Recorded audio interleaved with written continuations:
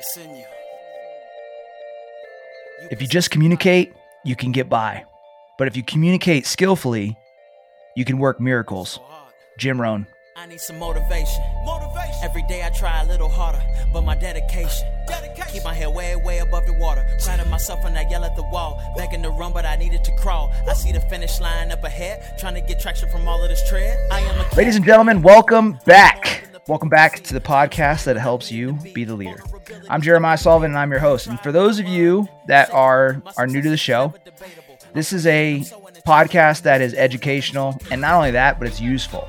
What we strive to do is, put together the best episodes ever, each and every time. But all jokes aside, what we strive to do is teach lessons that you can action on leadership, high performance. Okay, and we're going to cover areas of success, mindset, team building. We're going to talk a little bit about self-leadership, team leadership, and overall, I really wanted to create this show to help new and seasoned leaders rise to their new occasion. Okay, because what I mean is, leadership is, it's a moving target. The moment you think you have it mastered, the moment you think you start to get it figured out, you're typically in a new domain and there's all types of new problems. Okay. So it's a moving target, which means that it's very difficult to perfect and master. But, if we all put our heads together and we share lessons learned, we can get closer and closer to that perfection. So that's what we're here to do, is help you out with your individual success, your team success, because we all what I want is for you to win. So with that being said, as we dive in today, I'm going to say this up front, ladies and gentlemen. If you have not shared the podcast recently and you find value in the one that we're delivering today, just do us a solid and share with a friend. Or, hey, even leave a review, just like some small token of appreciation to nudge us and encourage us that we're on the right path and that there's listeners out there that are really enjoying the content. Help us spread the message. The reason why I'm asking for that organic growth is because we don't put money behind the podcast. We don't run ads on it. And the way that it spreads is the only way it spreads is if we do a good job. Okay. So again, I don't want you to share it if it's not good. I only want you to share it if it is good. That sounds like a fair trade to me. So without further ado, I am not just here to talk on my microphone and entertain you guys. I am welcomed by the Podfather once again, the Mr. Justin Phillips. What's up, dude? You already kind of stole my line in the beginning of that, so I'm all fucked up now. I don't know. What's the line? So I don't know where we're going for here. So the line is that we're going to do the best podcast that we've ever done in the history of podcasts, and that's another reason that they should share the show. So I'll make them hold us to that standard, I guess. Share the damn show if this is the best podcast episode you've ever heard. Hell yeah, I think it should be. So I like that. Well said, my man. Well said. Guys, gals, Justin and I have been palling around for quite some time now. He's grown tremendously. I've grown tremendously. And he's got an eye for detail, an eye for excellence. And he has some really insightful questions. So that's why he's on the show. But what we're going to talk about today, we put our heads together. And what I've asked my team to do in Conquer Academy is pay attention to what people are talking about in their circles and around us just in general. And I've also been jumping into social media and looking at, what people are coming to me with DMs and what people are saying. I try to pay attention to what's going on in the environment, and the thing that's come forward is this topic about, really, it sounds like communication and leading when you're not with the troops is what it sounds like. When you are in a leadership position, there's going to be times where you're going to be right there with the guys, right? And that's like, man, some of the funnest times when you're right there with the troops, man. It really is. You go to the range, you get to shoot right next to them, all that type of stuff. And then as you progress through your career, sometimes you're distant from those same people that you love to lead. And in other cases, in the entrepreneurial world, new leaders often absorb family businesses and then are put in a situation where they have to lead leaders. And it can be very, very difficult. So we're going to talk a little bit about leading kind of from a distance, I think, today. And before we get into all that, I know Justin and I always like to catch up and talk about either disc golf or jiu-jitsu or fitness or just complain about. We really don't do much about complaining about politics, but we could do that one day. So anyway, let's get caught up, dude. Let's get caught up and then dive in. Oh man, I don't know what. Why don't you get caught up for once? I feel like I've been catching up a lot lately, and honestly, I've just been scrolling through Instagram lately, getting just smoked with jiu-jitsu content. It's the only thing I get now. So, okay, so no change basically to your progression right now. You're still working towards. What's your goal for the blue belt? Do you want to share it? Do you want to keep it to yourself? I want to figure it out. I want someone to tell me first. So I don't know, man. I've been just looking around at that, trying to get a feel for how my gym does their thing. Because all the jiu-jitsu gyms kind of have their way. What do I want to call it? The professors have kind of their way that they do the ranking and whatnot. And some of them can be pretty strict to time standards, and other ones can be less strict and whatnot. So I'm trying to figure that out. Another thing I'm trying to figure out is more so like, how soon do I want to start branching out into other martial arts? Because that's been a big thing, is a whole lot of people being like, oh, you're going to stick around. Like, we have judo right after jiu-jitsu where I go, and they're like, why aren't you sticking around for judo? And I'm like, because I can't breathe right now. That's why. And, and the Muay Thai and all that type of thing too. So I'll let you know. I mean, I think for blue belt, it's really like as soon as I physically can, because I'm like you said last week on the show, where I'm just like, I just don't want to be a fucking white belt. Yeah. Being a white belt sucks, man. It really does. It just sucks. You're the new guy. It's just like going to any team. Being the new guy always sucks, but it's also a fun memory. Well, all right. So enjoy yourself along the way. Dabble around with some of those other skills, and I think you'll figure it out. You'll have a good time, and you'll figure out what your goal is going to be. But either way, enjoy the process. On my side, man, what is going on my side? Just, things are fast and the furious over here in my world. I've spent for the last maybe 5 months, I've been working on a brand new program for my students, and I'm launching that. I went last 2-3 days now. I've been putting in the hours, man, putting in 12, 14, 16 hour days, just working on this stuff nonstop. So I'm really excited about pumping that out. And, that is actually like something that we can start with and then dive into the leadership stuff. I think that we've all heard our actions speak louder than words. And I can't tell you how many people I run into in the world that want an extraordinary life. They really do. They don't, they want either financial freedom, they want, these luxury type lives, or I find that most people want enough money to take care of themselves for their life.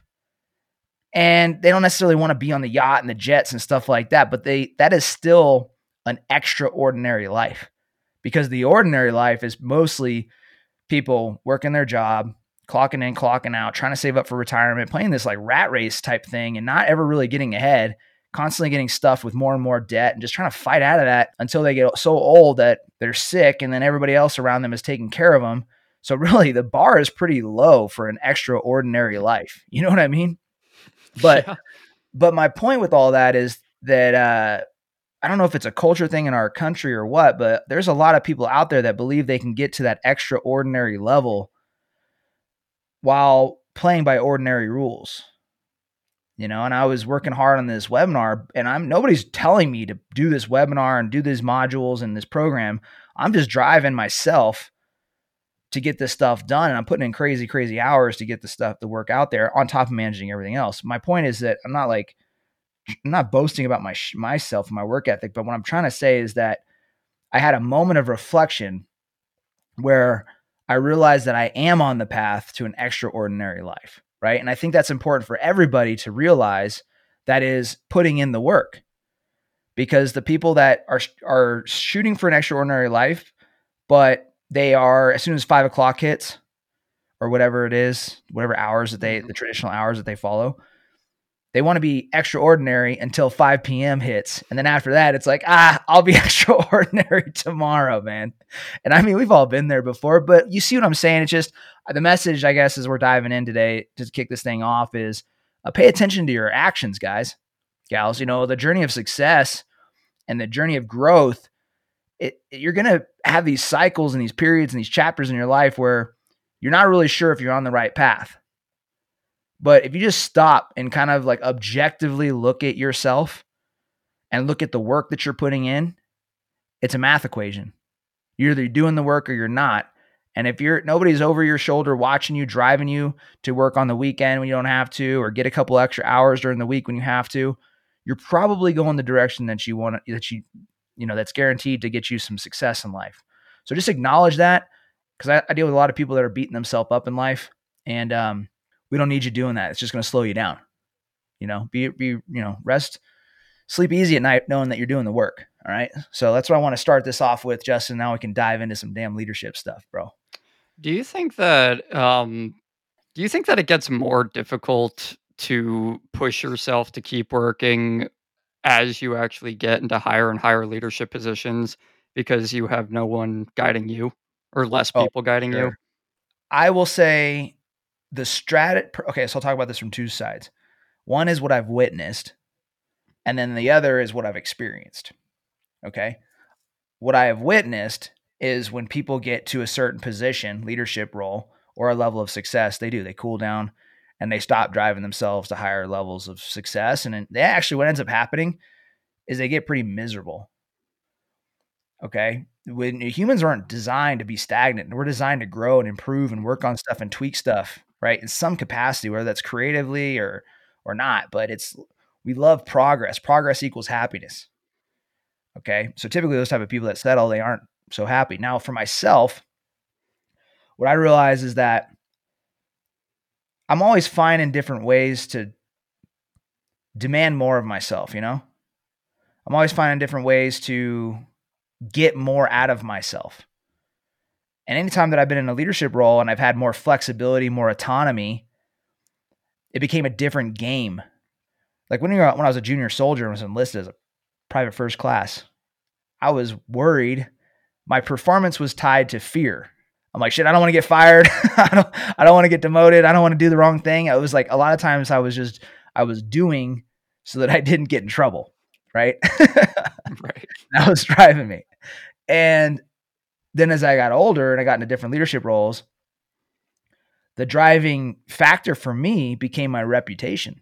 That was the most important thing to me when I was in the service, to be honest, was the reputation I was building. I wanted to be known as the guy that came in first, left last, which didn't always happen, but coming in first happened most of the time. I wanted to be the guy that he was positive no matter what was going on in his life. He just seemed to be even keeled. He seemed to be focused. He seemed to be disciplined. He had his mood in order, his character in check. Now, I was very, very imperfect along the way, but self-leadership is really about self-mastery, and that's what I was working towards as I was coming up. So to answer your question, yeah, I think it's very difficult for people to stay focused and stay driven when they get to periods of superior leadership. In fact, I'm coaching a handful of people right now that are in that exact position. But it becomes a different game when you get there. You have to find a new way to internally drive yourself or externally drive yourself. An external way is our method, is to get somebody in your life that's going to hold you accountable, right? Like a coach, like me, working with these guys. I get on a call with them and they want to tell me about all the things that they've gotten done. And they're worried that if they tell me that they didn't do stuff, that that they're going to be letting me down. So that's external motivation, right? So, I mean, yeah, does that kind of answer the question? Yeah, that answers the question. Yeah, I would say that for somebody that's in that position, to dissect what I just said, you either need internal or external drivers to increase your leadership performance. For me, reputation became a big factor. I fed into what I thought others thought about me. I could have easily cut that out and be like, I don't care what people think. But I wanted that inside of me. I wanted that thought to cause me to show up and do extra work, right? And then the other thing, I actually just spoke on this last week with the winners table. I was telling people that if they want their teams to level up, right, that first thing they have to do is they have to level up themselves as the leader. Then they asked me, like, how do you level up? How do you do that?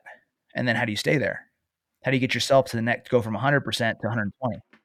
So what I told them, I said, one strategy, I gave them a couple, but one strategy is I said, do a sprint in your life where you show up better, show up at a higher level. You show up, maybe you come in 10 minutes early, come in 15 minutes early, leave a little bit 15 minutes later, be more thorough. set a different example for a short period of time and do like a mini sprint. Okay. And when you do that, ideally 7 days to 2 weeks, at first people are going to kind of make fun of you, right? If you're the guy that's always late and then you start showing up early, people are going to notice like, oh, look who showed up on time. Right.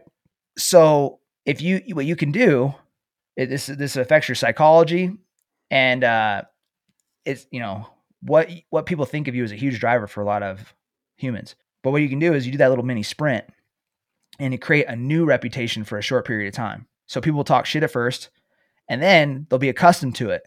And after about a week to 2 weeks of you being the guy that shows up quote unquote early, or whatever it is that you want to increase your performance with, you develop a reputation around that.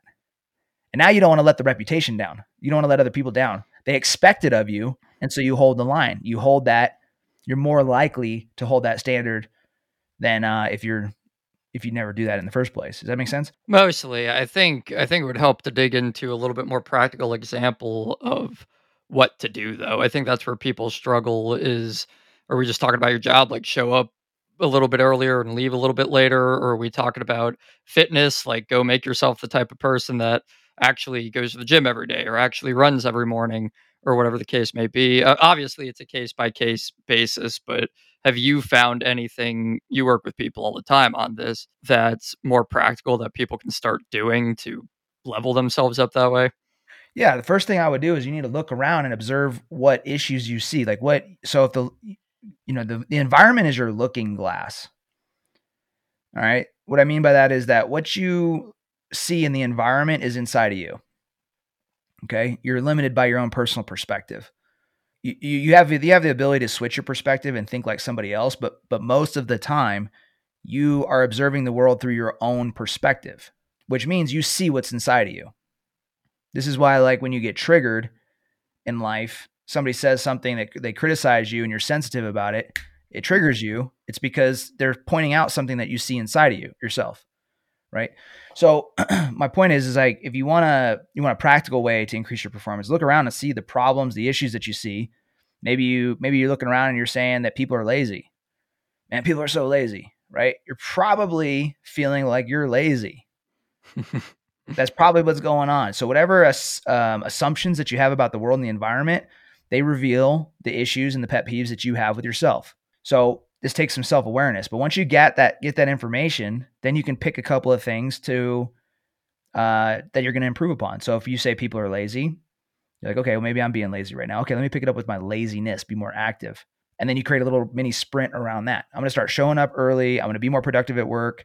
I'm going to, for me, one of my favorite things to do is I create mini sprints in a day, and even with projects, I'll put on a timer or like watch the clock, and I'll just say like, ready, set, go. How much work can I get done in the next 30 minutes? You can just do little things like that. And if you do them in front of people, again, their perception of you will change and you'll be more likely to maintain that reputation that you've just created. So that's what I would recommend. Let's do it with you. So what's an area of your life? All right. When you look around the world, what's the problem and the pet peeves that you see? Oh my good God, Jeremiah, we don't have that much time. I'm trying to think of what the biggest one would be for me.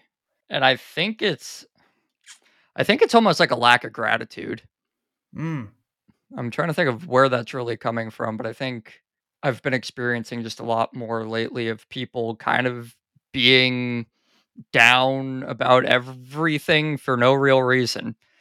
People that are, for context too, if anyone's new listening, I'm 24. I'm still kind of at that age where I'm just getting into my first-ish real career, and a lot of the people around me are like that kind of thing. And it's getting to this point where a lot of people are actually landing like pretty decent jobs and living pretty comfortable lifestyles and getting really comfortable and then being anxious and then being depressed. And it's like, I forget who I was listening to the other day, but I was listening to, it was either like a motivational speech, a podcast, something like that was talking about how it's a luxury to be depressed because people, like the single mother that needs to have 4 jobs just to keep food on the table for her kids type of thing. Like you don't have time to be depressed when you have real fucking problems to be chasing after. Right.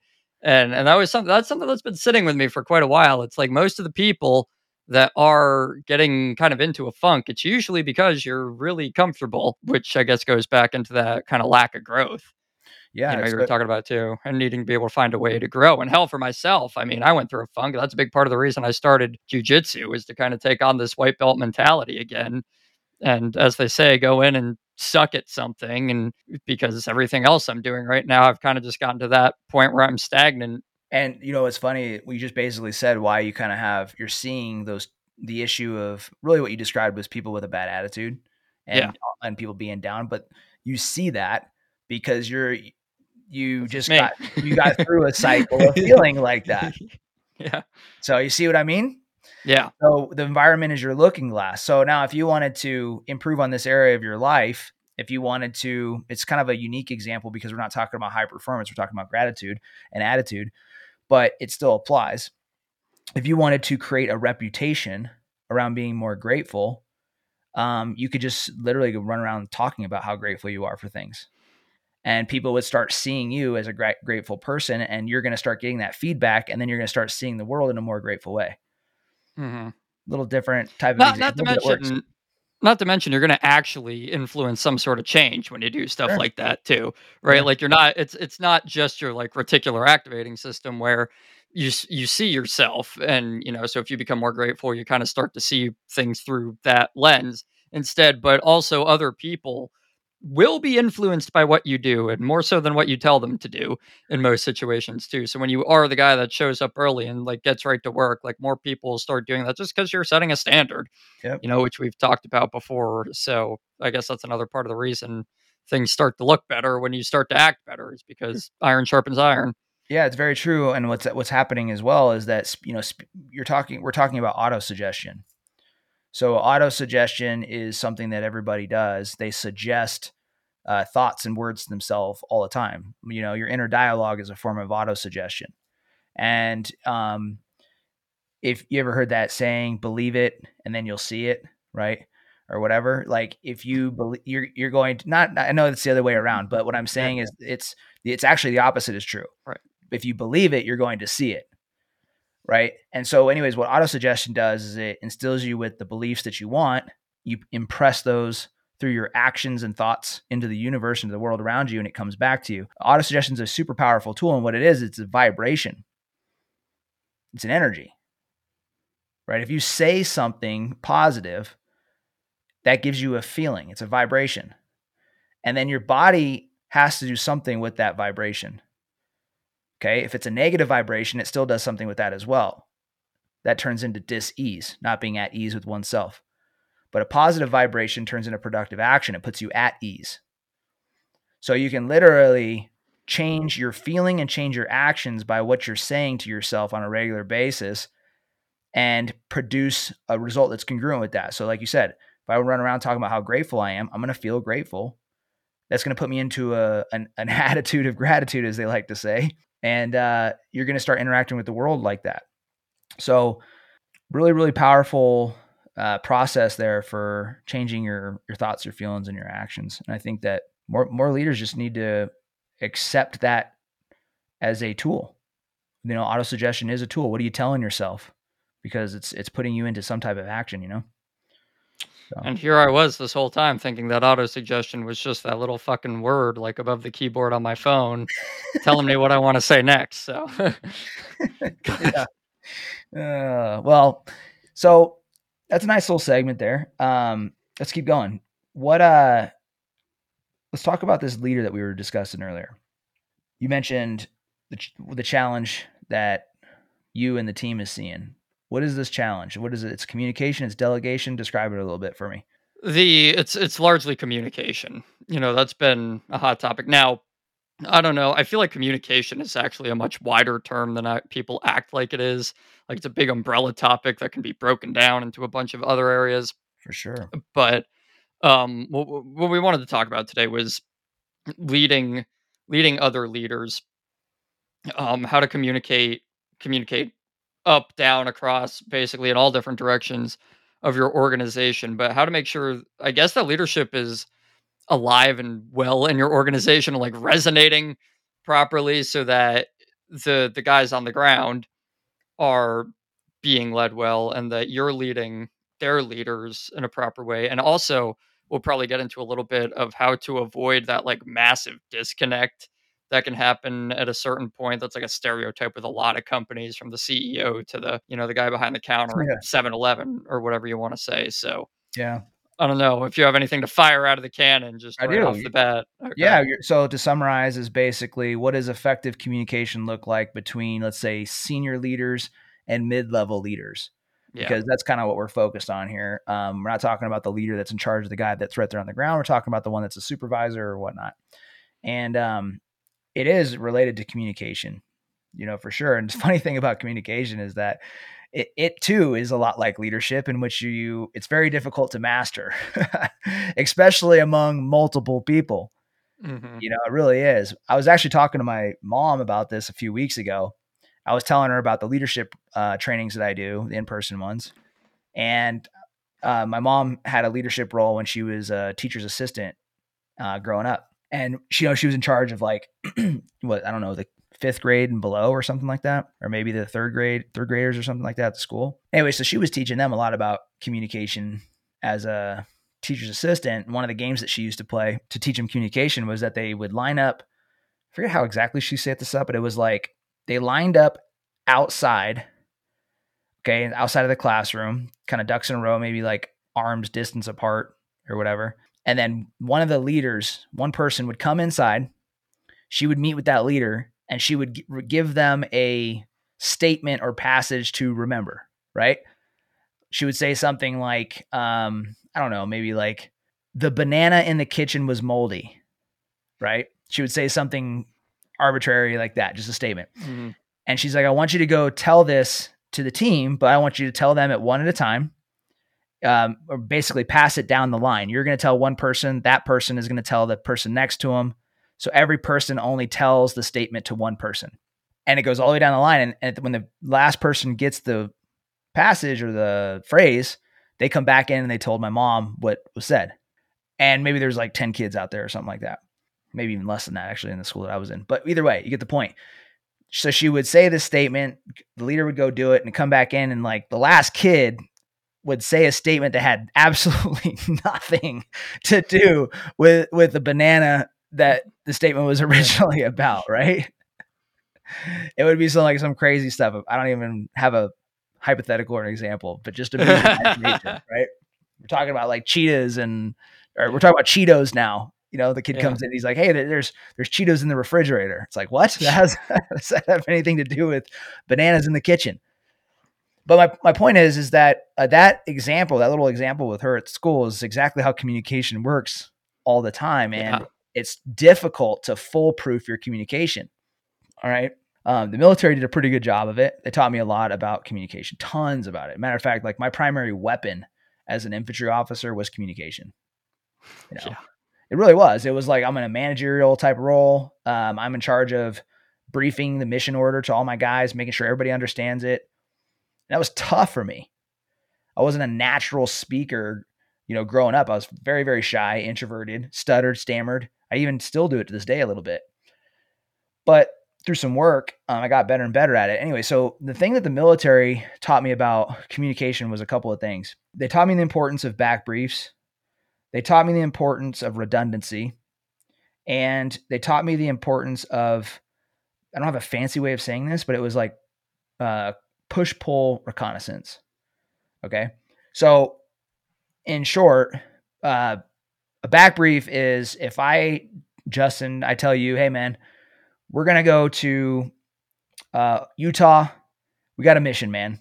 We're going to go to Utah. I need you there to do production. I need you to video it. I need you to create some content. And it's going to be on the 9th of June until the 12th of June. Okay. I need you to get your own ticket. The company will pay for the flight out there. We'll reimburse you. I give you all the details, right? And then after I get done with all that, I say, Justin, what's your understanding of what I just said? And then you recite it back to me. That's a back brief. The back brief is a really, really important part of communication because leaders often say way too much. And not only that, but I think I read a stat that only 30% of what you read and hear, you actually retain. Mm-hmm. So when you give the subordinate or the team member a chance to tell you their understanding, you're confirming and fixing the gaps in the communication, right? So back brief is number one.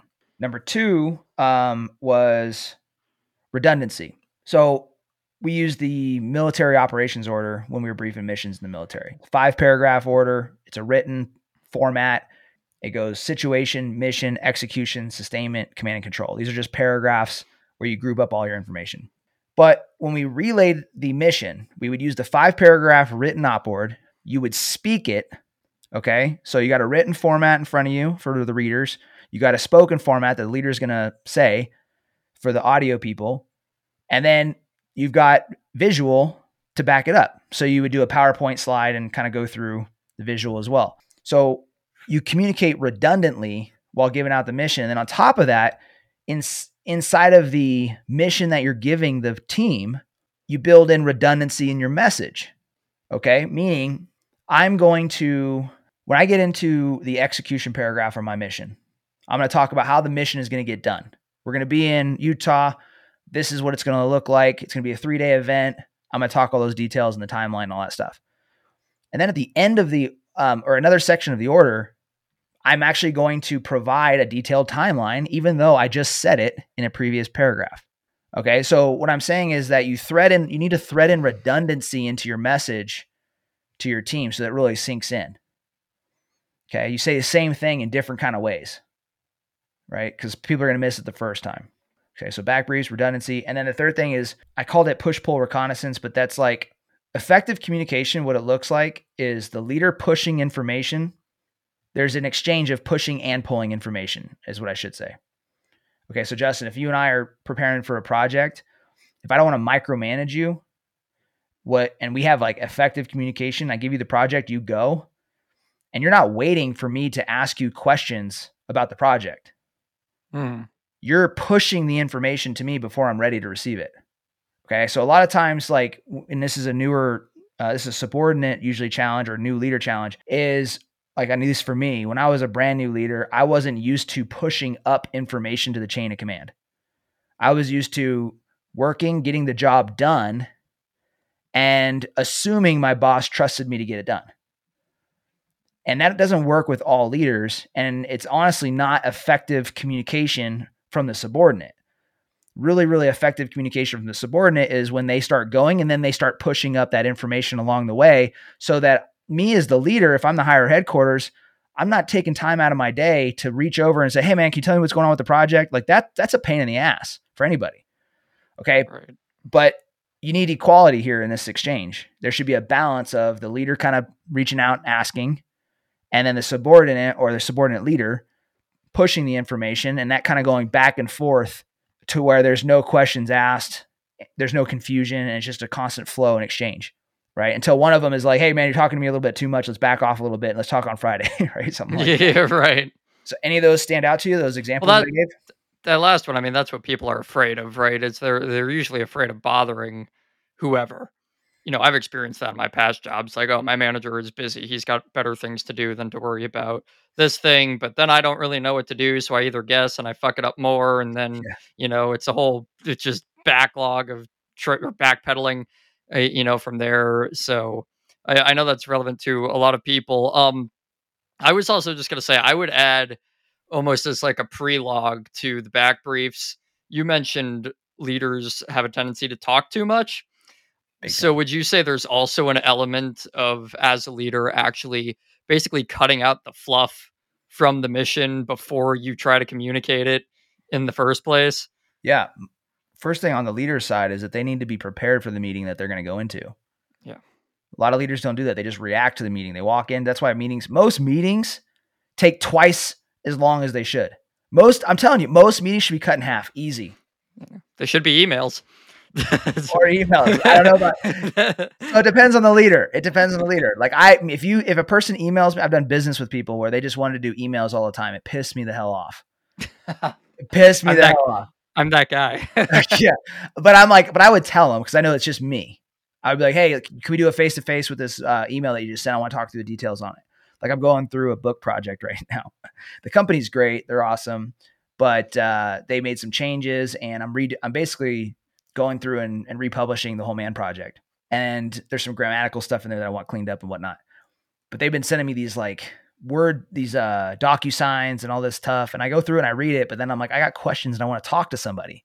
Yeah, right. And I'm like, can you guys just can we do a quick phone call? And then we play call back and forth. And they just they did not want to get on the damn phone. I'm like, man, this is taking weeks for us just to have a 5-minute conversation that I just need to ask one thing on. So to the point there is that you do need to understand the leader and the subordinate to the best of your ability. And in fact, when I was at regiment, that's one of the best pieces of advice that I got from one of the senior non-commissioned officers. Okay. He was the command sergeant major.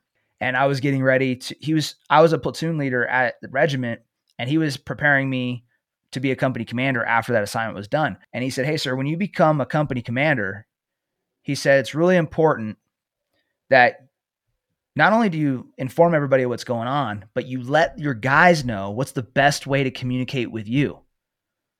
He's like, do that on day one. And he was like, it's a big time leader mistake. They don't ever, because the guys will guess until they get it right, or they just keep doing it wrong and you're going to get pissed off, right? Like I had one officer, one leader over me that he loved to block out his schedule so that he had his office time. And he was a put it in my Dropbox kind of guy, right? Like, hey, you want to talk to me? Put it give me a note, write a note and put it in my Dropbox. And then I'll follow up with you after I get done with like my shit. And that worked for him. But you know what I'm saying? That's a nuance and a technique that one person likes. So that point of a new leader's role should be to tell the team how to communicate with them the best, you know? And if the leader's not doing that, then the subordinate leader has to take initiative and do it. So I got in trouble with this early, or as a commander, actually not early, but as a commander, my boss pulled me in. I was in Afghanistan. He was a battalion commander, and he was like, hey, you and your peer, his name was Michael. He's like, you guys are like tied with the ranking in the company, in the battalion. And I was probably like 3 months into the job or something like that. He's like, you guys are both stellar. He's like, you're doing great. Both of you guys are doing good. He's like, but honestly, Mike's beating you right now. And I was like, shit, I don't like being beat. Right. And I was like, okay, what's going on, sir? He's like, well, he just communicates more. And I was like, oh, okay. He's like, you know, with you, I'm kind of guessing, and I don't know that you're necessarily going to push up information to me as it comes to you. And I was like, dang. So he gave me that feedback, and after that talk, I blew up his phone like every day. I was like, hey, sir, just want to let you know what's going on. And I ended up doing really, really well with my eval later on. And I learned my lesson. So the point is you know, at some point, if there is confusion between the subordinate leader and the main leader, somebody needs to take initiative and have the conversation about communication. That's the bottom line. You know what I mean? And I would say over communicating is never not the bigger issue. You know what I mean? Yeah. Yeah. And honestly, and for me, just real quick, for me, like you mentioned, not wanting to bother the leader, right? Mm-hmm. For me, I have so much stuff going on that if people go out of their way to bother me, it's a good thing, because it's a system that I don't have to track down more information. I can just it's coming to me and I can answer it as it goes, versus put mental energy into following up with people. Right. That makes sense. Right. No, that makes sense. We're on a podcast mode right now. You might want to be careful saying that you want people to bother you. Yeah, right. But I'm the one that has to manage the email address that's tied to all the shit we do. So, so let's talk communication styles. Okay. That was really interesting to me, and also largely because we were very different in that regard, because I'm the fucking email guy. Yeah, all day long. I want everything texted to me or emailed to me. Pretty much. And I don't want to be on the damn phone because, well, there's like the generation stereotype, which is true, but it also goes beyond that. So when it comes to communication styles, you're saying to communicate what your communication style is, upfront, day one, probably both ways, I would say, whether you're the leader or you're the freaking new guy in the company. Like, it's a good way to say, like, hey, I prefer this method of communication. And also explain why. because I, sitting here listening to you explain why you'd rather be on the phone with your publisher as opposed to getting all the DocuSigns and the emails and whatnot, that already just made me be like, oh, that makes a little bit more sense than the freaking like people that call me all day long.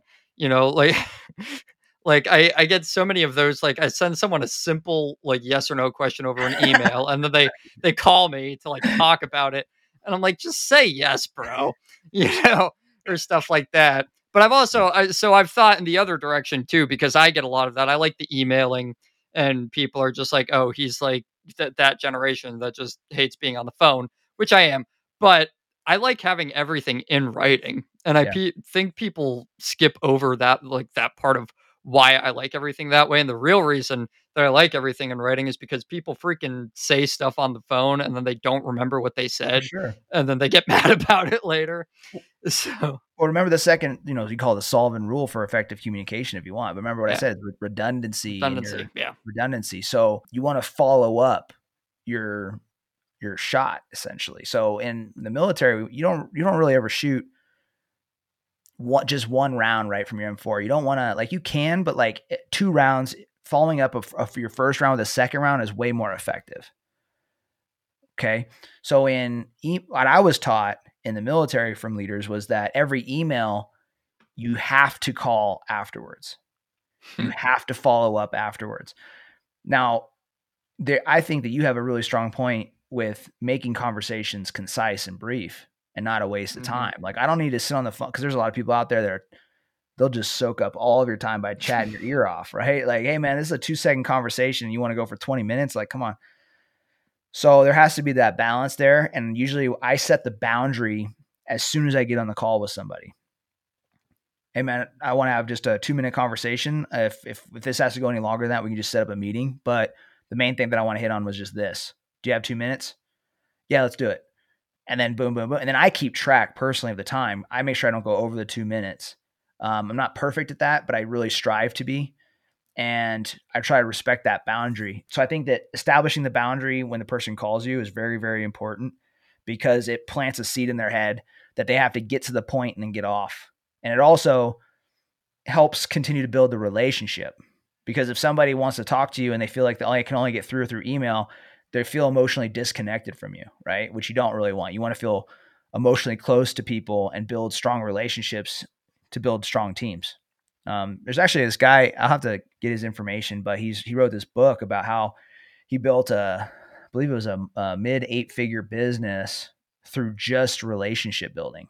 He's like, how relationships were the way that he scaled and grew his company was by who he knew. Mm-hmm. And he basically goes on in the book and talks about how relationships are a currency and how you need to make deposits into people all the time to get where you want to go. And people are like a bank account, you got to put money into it, and you do that over and over and over again. Eventually you can make a withdrawal. So the whole book is on that premise. But the point being is those phone calls can be investments as well. Relationship building. I wanted to pivot into that a little bit too, because when we're talking about working, senior management to mid-level management, essentially you find a lot that mid-level management and even senior management in some cases is, and I think this is stupid, but it's usually comprised of people that have experience from all different other similar areas, but different areas. And then you throw them together in a room and you see a lot of like, well, I came from, company A and we did things this way. I came from company B and we did things this way, all the way down to Z. And a lot of stuff can just get lost in translation in the middle management area there, Yeah. because you've got a bunch of guys that know what they're talking about, but they don't know what each other are talking about in a weird sort of way. So how do you handle that situation, especially if you're kind of looking down on all those mid-level managers that you hired from everywhere else? Yeah. So well, I can relate to that example a ton of having Same.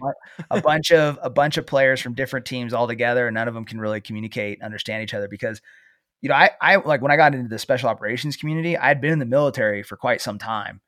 I think I had been in for, if I remember right, about 8 years or something like that by the time I got to the 1st Special Operations Unit, right, to the Ranger Regiment. And here I am with almost a decade of military experience under my belt, and I go overseas and I deploy with the Rangers, and they're all talking to each other, and I have no freaking clue what any of them are saying because they're using special operations lingo, and they're working with NATO, and they're working with all these other partner forces. And so I'm over there just like, what in the hell are you guys saying? And it creates a lot of confusion.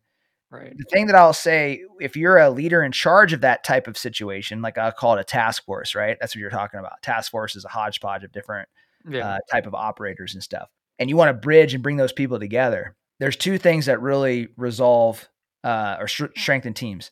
And that's hard times and humor. Okay.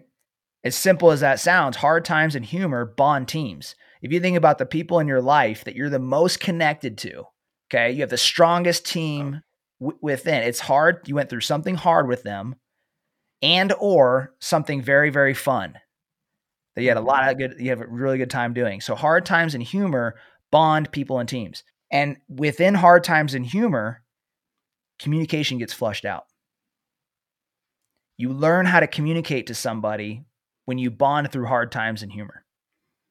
Okay. Oh, okay.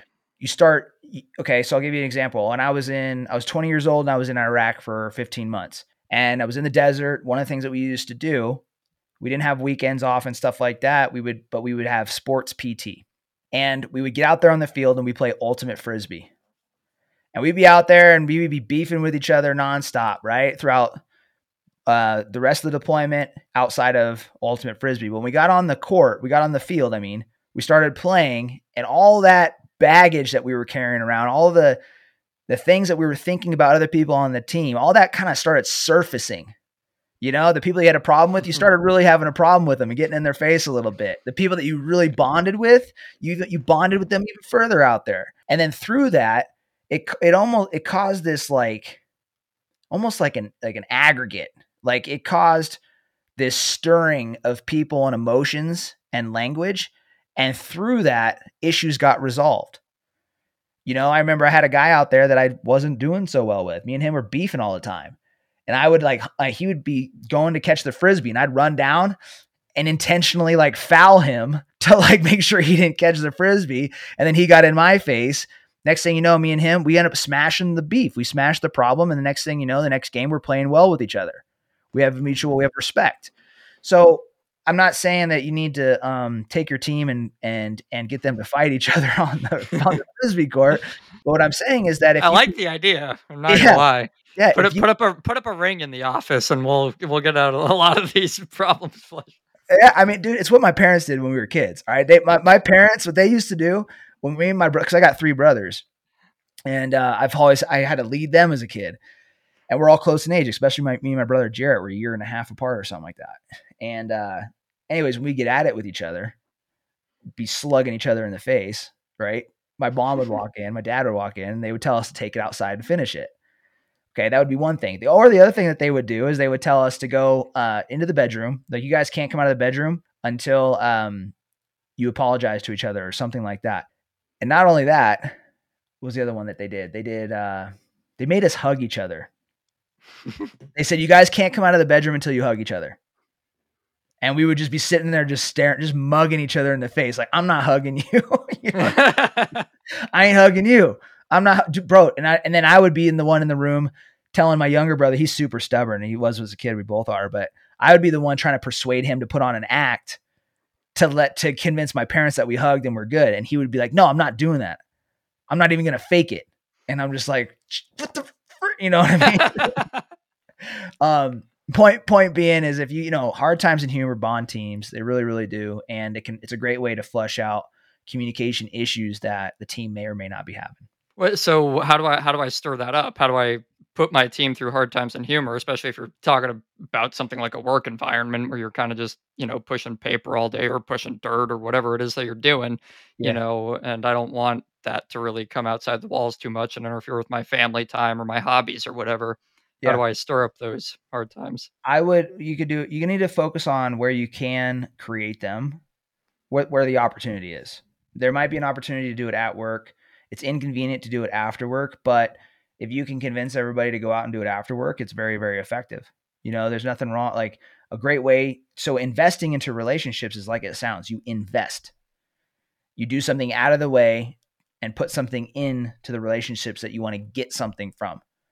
So if you're trying to invest into a relationship at work, is it really the best investment? It's not. It is an investment, but it's not the best investment that you can make, right? It holds a different type of weight. Whether I talk to a friend at work or whether I call him on the weekends to see how he's doing are two different types of investments. Mm-hmm. So it just really, this is a question of how much return do you want to get on the investment itself?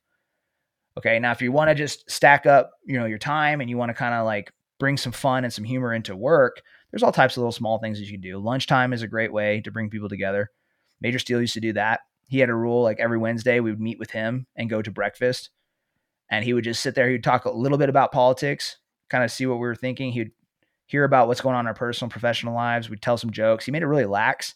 And even on deployments, we would do that. The rule was like, because when you're in a deployment, you're literally sleep, eating, and breathing your job, right? It's like you can't get away from it. You're not going to go and like wear civilian clothes, throughout the middle of the day. You're going to be in uniform all day, 24/7. And honestly, it doesn't sound like much, but it's exhausting. So work is everywhere. It's omnipresent and mentally taxing. So the one way that we did to break that up was we went to meals and we said, hey, no talking about work at meals. And it was like hard because it was what we were living, and we had to find a new way to talk to each other and get along. So to your point is, how do I bring hard times and humor into work? You need to find the opportunity that you can control and where you can bring it in. Maybe it is work, maybe it's outside of work. And then I'm a big believer of, physical training for hard times. If you can take people through workouts together, team workouts, that's awesome. Go do a CrossFit workout, go do a Go Ruck challenge, like just find things like that and get people to rally behind it and create some type of incentive for them to go. Like maybe you do a raffle on top of it. Hey guys, we're going to go do a workout, plus everybody bring $10, and the person that wins this workout or whatever, they get all the money, right? It'd be I don't know, you could create some type of creative thing like that. Or the humor part would be just doing things at work that lighten the environment, like playing some type of game, or, it could be, I'm trying to think of an example of something that we did. Honestly, this isn't a big one, but like playing chess during lunch at work.